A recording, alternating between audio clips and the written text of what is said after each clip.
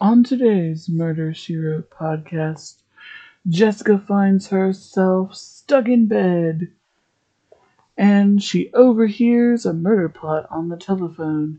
And it's up to her, Seth, yes, he's back, and her nephew, Grady, to solve the crime. Do do do do do do do do do.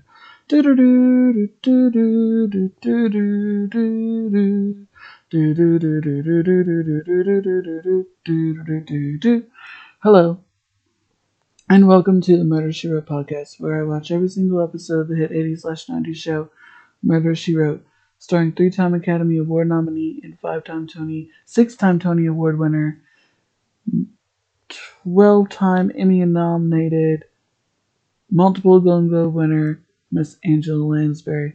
Today I'm going to be talking about Season 3, Episode 13, Crossed Up, air date February 1st, 1987. I think. Let me double check that. I'm sorry.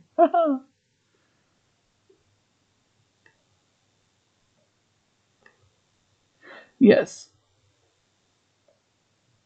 Alright. As always, I spoil everything there is to spoil about the murderer, the suspects, everything in between. You can't do a Murder She Wrote podcast without doing that. And, so sorry about that. Anyway, all 12 seasons are currently streaming on the Roku channel, as well as the 4 TV movies that preceded Murder, She Wrote. If you own the DVDs like I do, get out your Season 3 disc set, insert disc 4 into your DVD player. This is the first episode on that disc. Seasons 1 through 5 are currently streaming on Freevee, formerly IMDb TV app. And all 12 seasons are in the NBC's Peacock app, but you had to shell out $5 to be able to watch it because it's on premium now. Alright, without further ado, let's talk about this episode. So first and foremost, before I do, I know that we're all still grieving. Like, I still miss her, and it's also fresh and new, and I miss her a lot. I really do. Just as much as I miss my father, because she was like an old friend. But as I said before, she's not really gone, because every time we turn on an episode of Murder, She Wrote, she's always there. And as she would say in theater, the show must go on, and so let's continue enjoying Murder, She Wrote as she would have loved us to have done. This episode is one of my favorites. Like, I completely love this episode. As much as I loved the last one, The Corpse Flew First Class, as well as The Night of the Headless Horseman. We're getting some good ones for the month of Halloween, aren't we? And we're moving along through 1987. I bet you lots of horror movies were released around this time. I'll check up on that towards the end of the episode. So we have, in this episode, another person who recently passed away, I believe, last month, I think, Tony Dowell, who played the role of Wally on Leave It to Beaver. He's in this episode. And he does a really good job in this episode. I liked it. This episode was inspired by a movie that I have never seen before. But I would like to, because I love classic movies, like on Turner Classic Movies. This is based on a movie called Sorry, Wrong Number that was released in 1948, starring Barbara Stanwyck, about a bedridden woman who accidentally overhears a crosswires telephone call in which a murder is being planned. So they just wanted to pay tribute to that. And I think that's nice. I really do.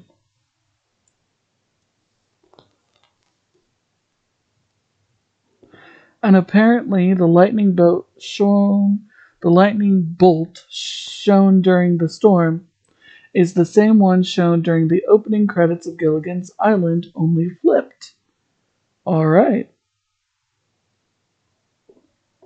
And apparently Henry Brandon, who plays the killed character of Abel Gorshi, this was his last TV part nearly in his nearly half a century long career. And Hurricane Ida is said to have hit Cabot Cove. In real life, Hurricane Ida hit the Louisiana coast on August 29th, 2021, with winds of 150 miles per hour, one day before this episode aired on Hallmark Channel Mysteries and Movies. Isn't that interesting? And speaking of another thing that's interesting, a lot of facts are coming out about Angela Lansbury since her death. And this one is particularly very fascinating. She apparently pushed for the hiring of actors who were considered out of their prime and weren't not necessarily hired to be in movies or shows or whatever. Kind of like the guy who played Dorian Gray in the picture of Dorian Gray. She did this so that they could receive their insurance claims. So that they would continue to get coverage. And also so they could work. And I think that was very nice and generous of her. Casting actors from the golden age of Hollywood. From her days of Hollywood. And that she had that much influence in the casting. I love that. Alright, so now let's get into the episode. And I hope everyone is doing okay. We miss her, but she still lives on whenever we watch an episode of Murder, She Wrote. Alright. Oh, before I actually get into the episode, I know, Squirrel. You never know what I'm gonna do with my ADHD. What can I say? Alright, so I got my first ever hate comments. Not on this podcast, but on one of my YouTube videos on YouTube. A woman, I don't know her name, and I'm not going to, say her name even if I knew it, decided to comment on one of my videos, I'm not sure which one, and said, "Oh no, you're painful to listen to, could you stop?" I immediately deleted her comment, removed it, and didn't even respond to it. And I have to say, if you go and listen to those episodes I did on YouTube, I was finding my footing. I was a completely different person back then. I was trying to find my place in the world, trying to, figure out how to do a podcast because I didn't know how to do one. And then people started listening to me. I had over 1,000 views in the summer of 2021, and then I had to start all over again and did it here on the Anchor app, which was a big, huge deal for me. And the fact that I am now halfway through season 3 is amazing to me. And it's because of all of your support that and people have told me, they enjoy the podcast. And it's like, this is my opinion, if you care about it, that if you watch something or you listen to something and maybe it is that you don't like it, then go and click off of it, remove the video from your watch list. You don't need to leave a comment insulting that person, because that shows what type of person you are, not the type of person that I am. And the old me would have totally been upset, but I wasn't. I was like, well, that's your opinion, who cares? Because people have told me that they enjoy this podcast, and I enjoy doing it. And I chose Murder, She Wrote because it's one of my comfort shows that I like to watch whenever I'm not feeling so great emotionally or whatever. And through doing this podcast, it's helped me a lot with my grief over my father dying in April. because it takes my mind off of my troubles. And I just love, the fact that I haven't seen these episodes in a long time, and now you're getting my complete, unbiased opinion.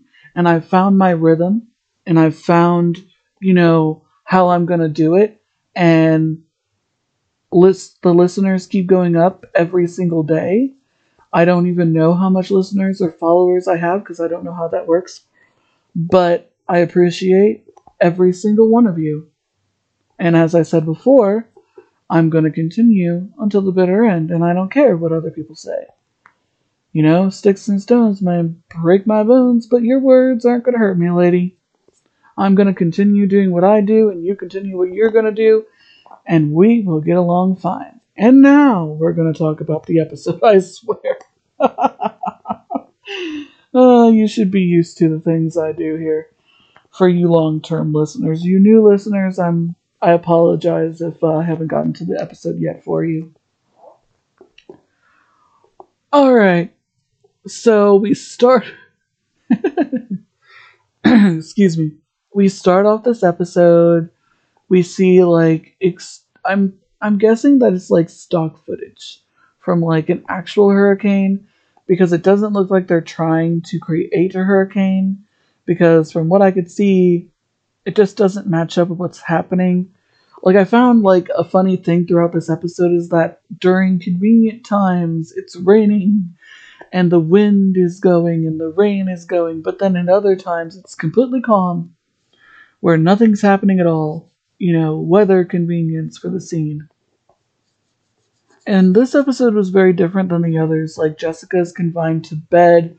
Normally, we get to know the suspects and who we're dealing with through her, and we don't get to do that in this episode, so it's kind of hard to figure out what the motive would be to kill the person who gets killed and why, and all of it hinges on, sort of guesswork from, the outside looking in, versus when Jessica is actually in the crime investigating, we get to know a little bit about the victim before he gets killed.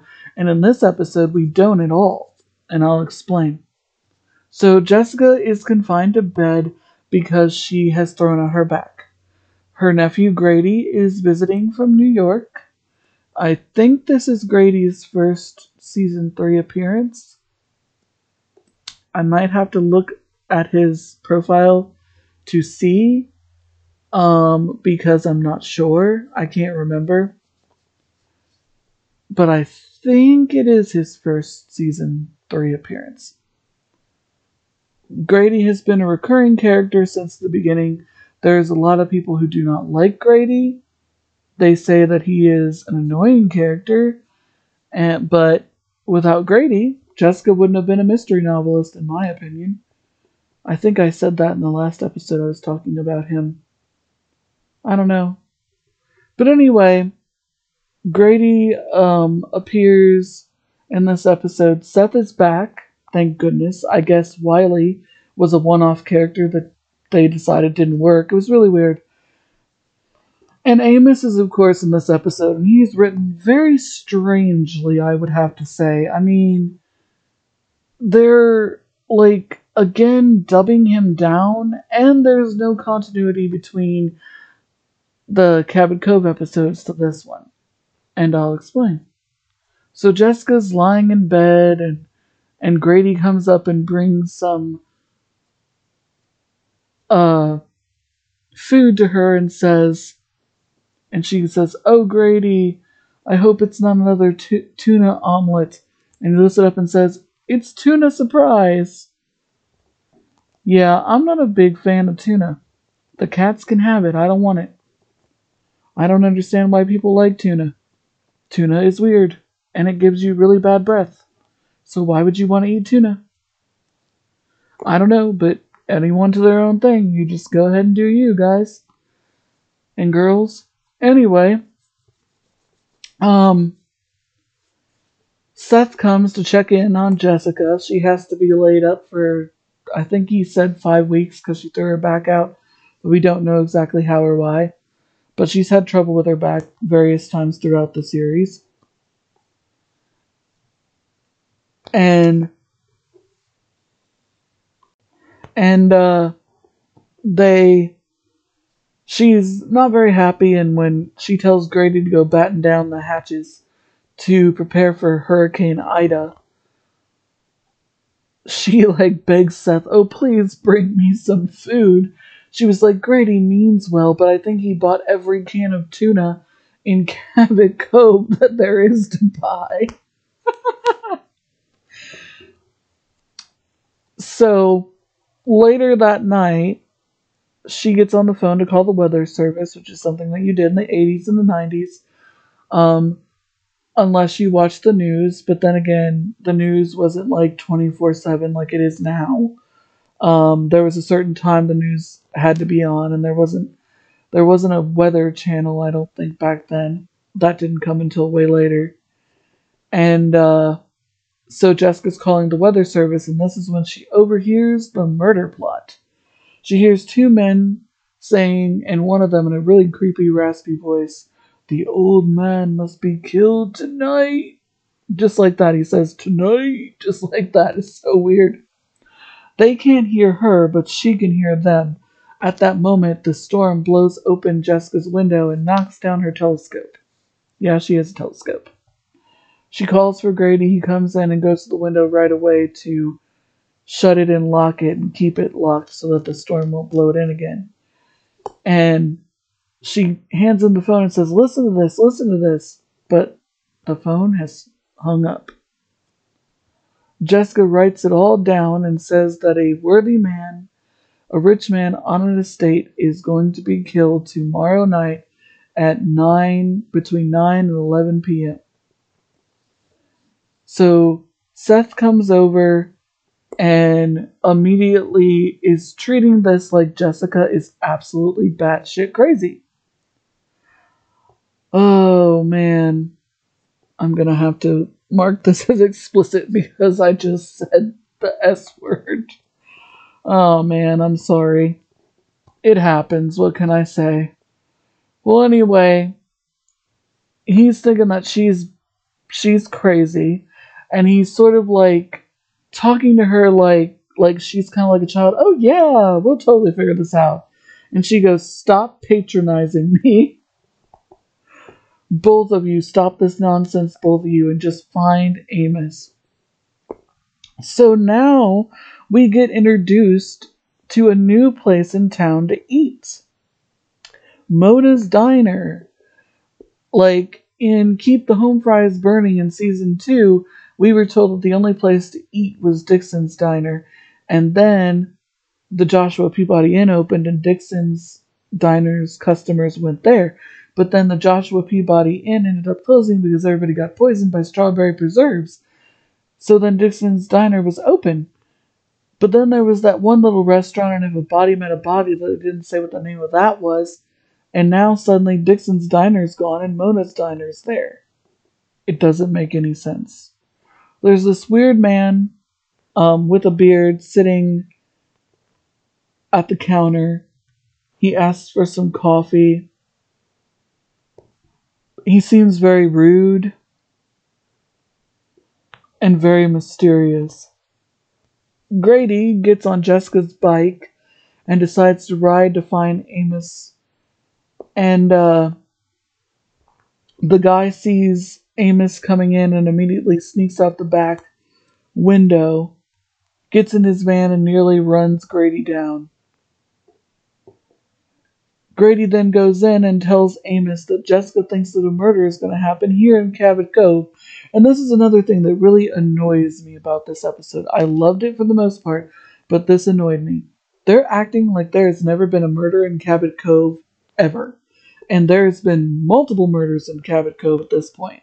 We're talking from the very first episode after the pilot movie in Deadly Lady. And there was literally 2 women who were killed by the local realtor, Harry Pierce. So, I mean, and Amos's response is literally, "Cabin fever was bound to happen." Like, this is coming completely out of left field, and Jessica would make something like this up. I mean, does he not know her? But he decides to go over there. He insists that Jessica could have heard anyone, but she claims that she heard one of the guys mention County Road 26, which is no longer called that. It's called something else now.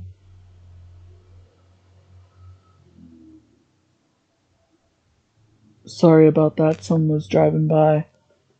I have the I have my patio door open because it has been really nice since this is the month of fall, and I get hot very easily, and my neighbors downstairs have been putting their heat on. It's been way too early, and I have a sensitivity to heat, so I got the door in my bedroom window open. So if you hear some noises from out there, I apologize. There's no way for me to edit it out. I don't have any fancy smancy software like that, and it costs too much money anyway. Anyway,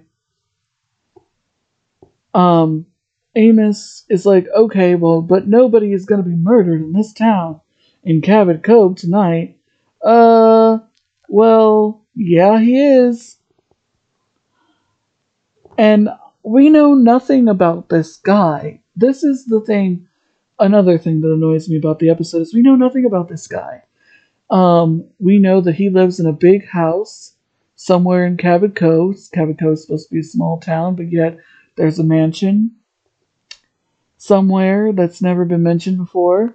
And this guy, um,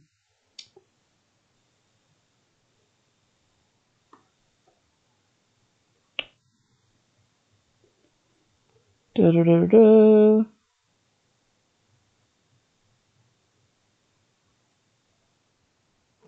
Jedediah Rogers is found shot on his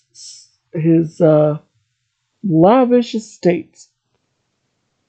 So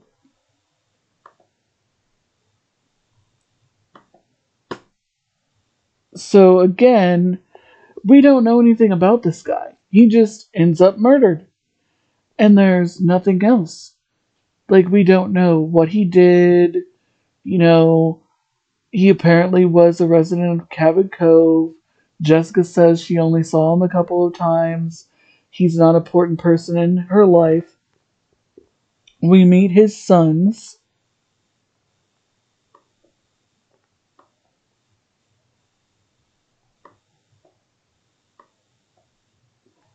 which are uh, Gordon Rogers is the one played by Tony Dowell. Adam Rogers and Morgan Rogers. Morgan Rogers is introduced first. He comes in, talks to Sheriff Tupper, and Seth is like, "So, do you got a recipe for crow?" Basically implying, you know, you said that that there wasn't going to be a murder in Cabot Cove. Surprise. Morgan basically tells him he was out fishing at a cabin, but doesn't have an ironclad alibi. He looks in a drawer and finds nothing. Then Adam comes by and he also looks in the drawer but finds there's nothing in there. Since Jessica is confined to her bed, she decides to have Grady be her eyes and ears. He goes to the murder scene and sketches it and runs into Leslie Cameron. Mr. Rogers was her grandfather, and the thing that they were looking for in the drawer happened to be his diary. He didn't like his sons very much. The only time that we get introduced to Gordon is when Amos goes to his work, which I don't even know what it is, and we briefly get introduced to his wife, Dodie, which is a weird name. But other than the fact that they're his sons and he was rich, that's all we know. We don't know about his personality, what he did to be murdered, and why. It just makes absolutely no sense to me. But I love the episode for like the twists and turns.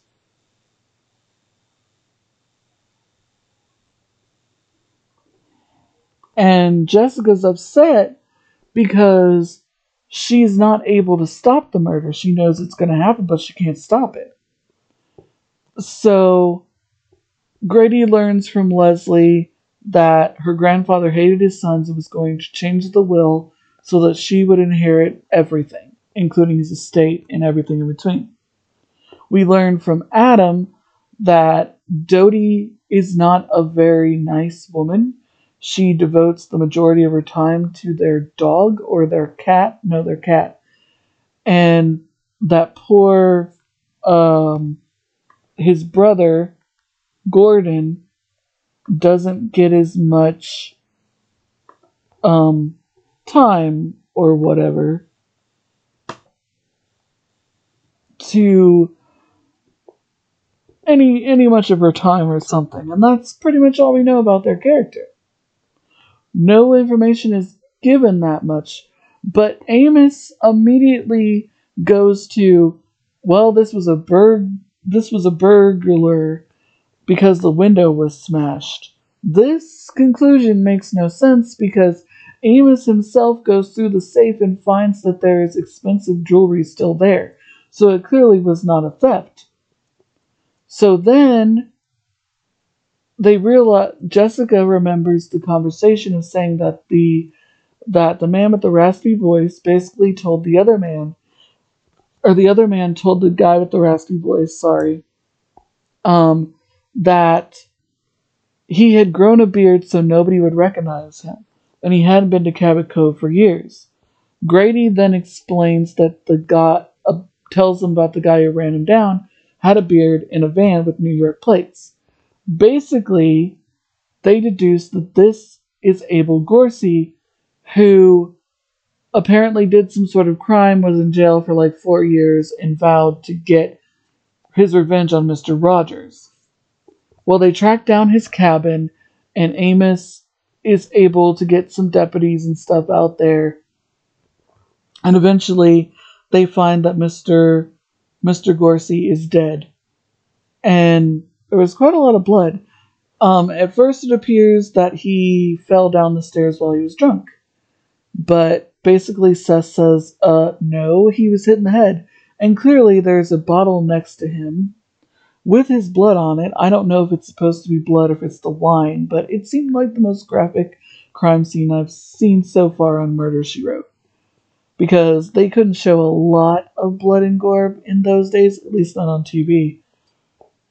From what I remember hearing about the rating system or whatever in a documentary I watched on something, I can't remember what, but that popped up. Probably horror movies, because they were talking about the Motion Picture Association of America. But anyway, so he's dead as well. But Seth deduces that he was killed literally a day or two before Mr. Rogers was killed. Oh boy. Isn't that interesting? And also, I'm just now realizing that his last name is Mr. Rogers, and I can't believe they used that name. Because, you never want to think of a Mr. Rogers being murdered. I mean, it's Mr. Rogers, people.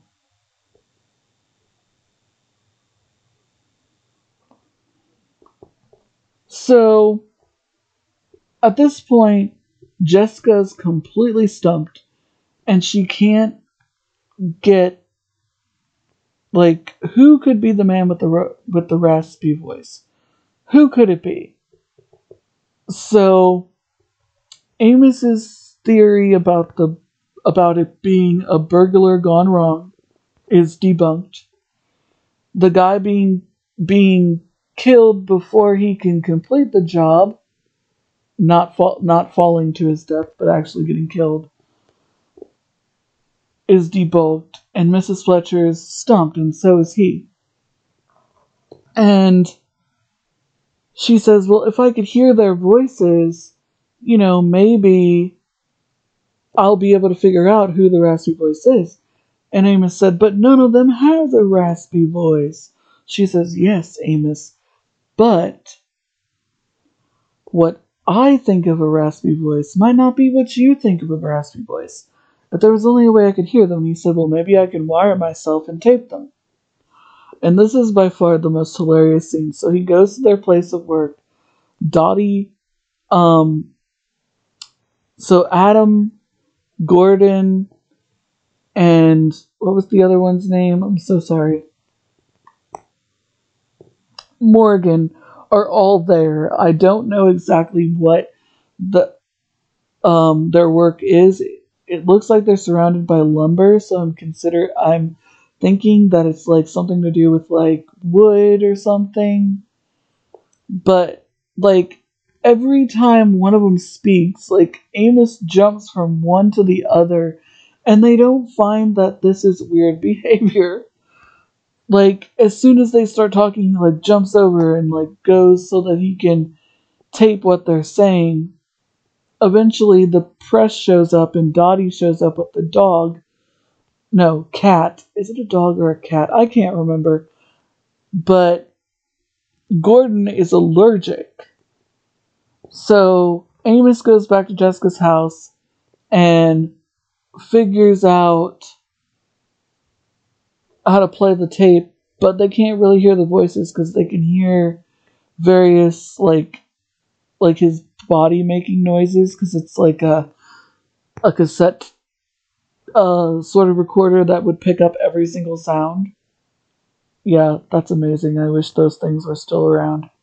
But anyway, uh, so she can't figure out from any of the voices, but then the TV goes on, and Gordon, for some reason, is the family spokesman and basically says that they have every confidence that they're going to continue with their business and they're sorry that their father has died. And Jessica goes, that's it. That's the man with the raspy voice. So Gordon is arrested, but it just seems too convenient. Eventually, Jessica gets the phone records back from her friend at the telephone company, and she finds that Gordon placed a call to the hitman, so he couldn't have killed his father that night. Grady gives Jessica a pizza as a surprise, and him and Seth go to help people at the shelter. And Mr. Rogers' granddaughter decides to go to Paris to become a fashion designer. And Grady has a crush on her. Anyway, that night, the killer cuts the phone lines and the power, goes up to Jessica's room, and the killer is revealed to be Dodie. This was like a complete surprise because we don't know much about Dodie's character. We only know that she devotes more of her time to her dog than her husband. She doesn't have very many scenes. She doesn't speak to the sheriff. She's barely in the episode, and she's revealed to be the killer. It makes absolutely no sense at all. But apparently, Mr. Gorsey was blackmailing her, so she killed him first and then killed her father-in-law so that she and her husband would get all the money. Jessica makes an announcement and says that she's getting out of bed and she doesn't give a crap who says she can't. And she decides to get up and walk around and to be herself. She sends Grady on the train that just so happens to be that Leslie's going to be on. And that's that. And overall, I love this episode. I just wish that we got to know the characters a little more to understand why they decided to kill their father. I mean, there's no mention of him being a bad guy, and there's no mention of him, like, what he did to get his fortune, and the fact that no one in Cabot Cove seemed to know him was really, really weird. And the fact that they acted as if no one in Cabot Cove had ever been murdered. I hated that too. But the actors did the best with the material they were given, and especially Angela, like, basically saying, look, I'm not freaking crazy. I know what I heard. I just love it. She makes any episode better if it's a dud. But overall, I loved it. Let's go over the guest stars. Colleen Camp played our killer, and I think she's known for being in the Police Academy movies, if I'm not mistaken.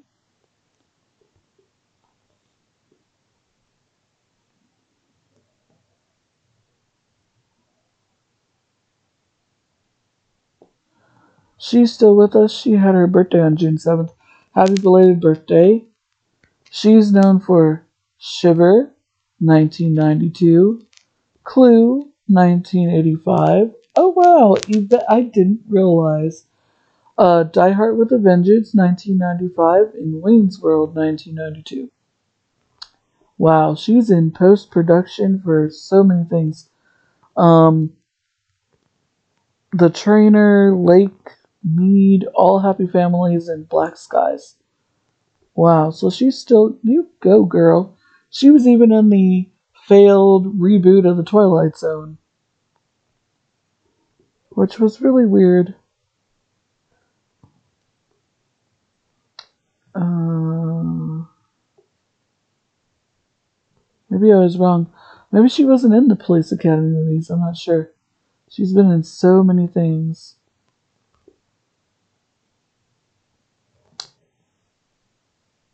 Oh, she was in the Ice Storm. She guest starred on Roseanne. I don't remember her being on that. Oh, she was in the Babysitters Club. In the movie Gordy. 30 something Tales from the Crypt. Oh, she'll appear in another episode of Murder She Wrote in 1988. Oh, yes, I was right. She was in the Police Academy movies. All the way into Police Academy 4. Oh, but she wasn't in Police Academy 3. She was in Police Academy 2 and 1 and 4. She also was on Magnum PI, Smokey and the Bandit Part 3, which everybody says is the worst movie ever made. I recorded it on my DVR and I'm going to watch it just because I'm curious, because it was on TV the other night. She was in Funny Lady, which was a sequel to Funny Girl, and her first credit was Marcus Welby, MD, which we'll go over like more of her roles when we get to that episode, which is a good one. I think I remember that one. And of course, Tony Dowell played Gordon, playing the role of Wally on Leave It to Beaver. Yes, he died in July. I thought it was last month. I wasn't sure. He was 77. He, of course, was known for Leave It to Beaver, Babylon 5, Star Trek, Deep Space Nine, and Crusade, 1999. His last known credit was something called Suspense, a TV show from 2015 to 2016. He guest starred in Diagnosis Murder, Beyond Belief, Fact or Fiction, Freddy's Nightmares, the new Leave It to Beaver, The Love Boat. Oh, this is the only episode of Murder She Wrote. The new Mike Hammer, Knight Rider, Still the Beaver.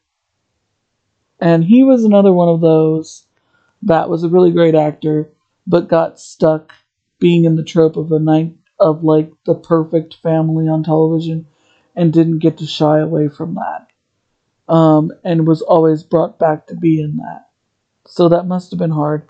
But he was also on Emergency, Mod Squad, Love American Style, Adam 12, The Lassie, My Three Sons, The Greatest Show on Earth, The 11th Hour. And he was originally, before joining Leave It to Beaver, or no, after Leave It to Beaver, he was on General Hospital when it premiered in 1963, but there's probably no footage of him that exists from that time. But maybe he got reunited with Angela Lansbury. Leslie was played by Stephanie Durham. I think she looked familiar to me, but I'm not sure. And she wore weird clothes that kind of looked like a napkin with a vest. It just did not look good. She is known for Emerald Point, NAS, I have no idea. Silent Rage, 1992, The Practice TV show, and Magnum PI. She is currently filming something called Beach Chain. She was in Ozark, Queen Bees, so she's still acting. You go, girl. She was in Boston Public, The Practice, ER, Chicago Hope, and she will appear in another episode of Murder, She Wrote, in 1996. Boy, is it going to be a while till we get there. But she is pretty good. Let's see if this is Michael Horton's first, third season appearance. Just double check on that.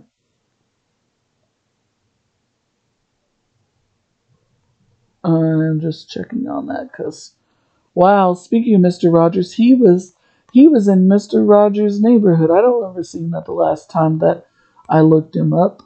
Isn't that amazing?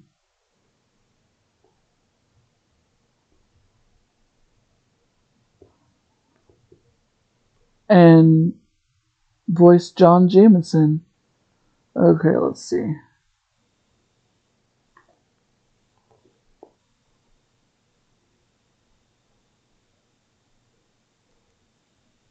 Yes, this is his first season 3 appearance. Because his last appearance before that was Christopher Bundy died on Sunday, and that was in the last season. Alright, just want to double check on that. Alright, James Conrail Jordan played the role of one of the sons. He is known for Kingsman, The Golden Circle. He's still with us. 6 Underground, Black Snake Moon, and Haddonfields and McCoys. He's in post-production for something called No Way Up. Air Force One is down. Haddonfields and McCoy, he played the sheriff.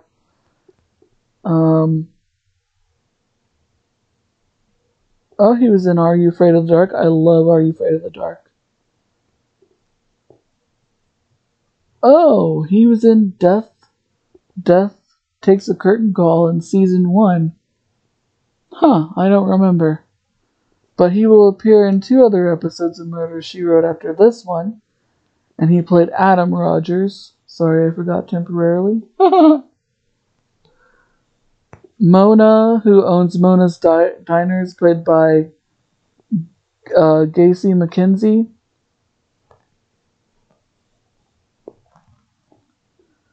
She died in 2003 at the age of 76. She's known for The Young and the Restless, The Sid Kasser Show, Blake's Law, and Firestar First Contact. Last known credit, Boy Meets World. MacGyver. This is her only episode of Murder, She Wrote. So there won't even be a Mona's Diner in another episode then. On Young and the Restless, she played Catherine Chancellor in 1996. Blake's Law was a TV show. Wow, she wasn't in a lot of stuff. She was only in 17 different projects, and her first known credit was in 1953 in Camp Jubilee, and she was also on the Hit Parade. Interesting. So she must have been a singer. Morgan Rogers was played by Sandy McPeak. He died in 1997 at the age of 61. He is known for Kelly's Heroes 1970, Patton 1970, Continental 1979, and The Gallant Men 1962 to 63. Last known credit in 1994, Wellington Road, LA Law. Oh, Quantum Leap, the original, love that. He will appear in 2 other episodes of Murder, She Wrote in 87 and 1990. So we'll go over more of his guest starring roles when we get there. Alright, let's see here. And Abel Gorcey was played by Henry Brandon. He died in 1990 at the age of 77. He is known for The Searchers, 1956, Assault on Precinct 13, 1976, The Ten Commandments, 1956, and March of the Wooden Soldiers, 1934. A Laura and Hardy picture. And I have seen The Ten Commandments multiple times because that was one of my grandma's favorite movies to watch around Christmas time. I mean, not Christmas time, so sorry. Easter. I don't know why the hell I said Christmas. And I don't remember him in that. But then again, there's so many people in that movie. Oh, he was in Little House on the Prairie, Look Back to Yesterday. As Otis Wagner. I don't remember. This is his only episode of Murder, She Wrote. Kojak, The Night Stalker, The Mine Hunters.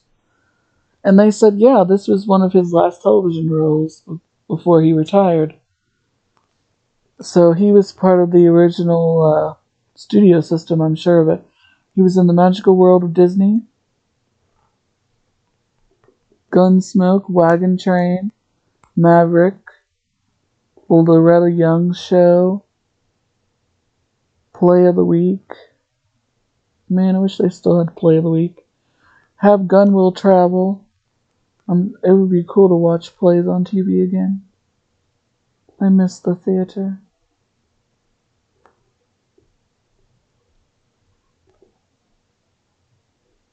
I mean, he was in a lot of stuff. A lot of stuff I've never even heard of, movies and stuff.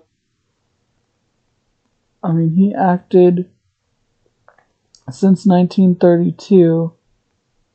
His first credited role would be in 1936, because for some reason, uncredited, or no, March of the Wooden Soldiers,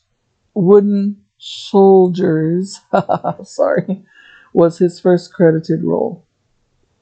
So 1934 to, when was his last thing?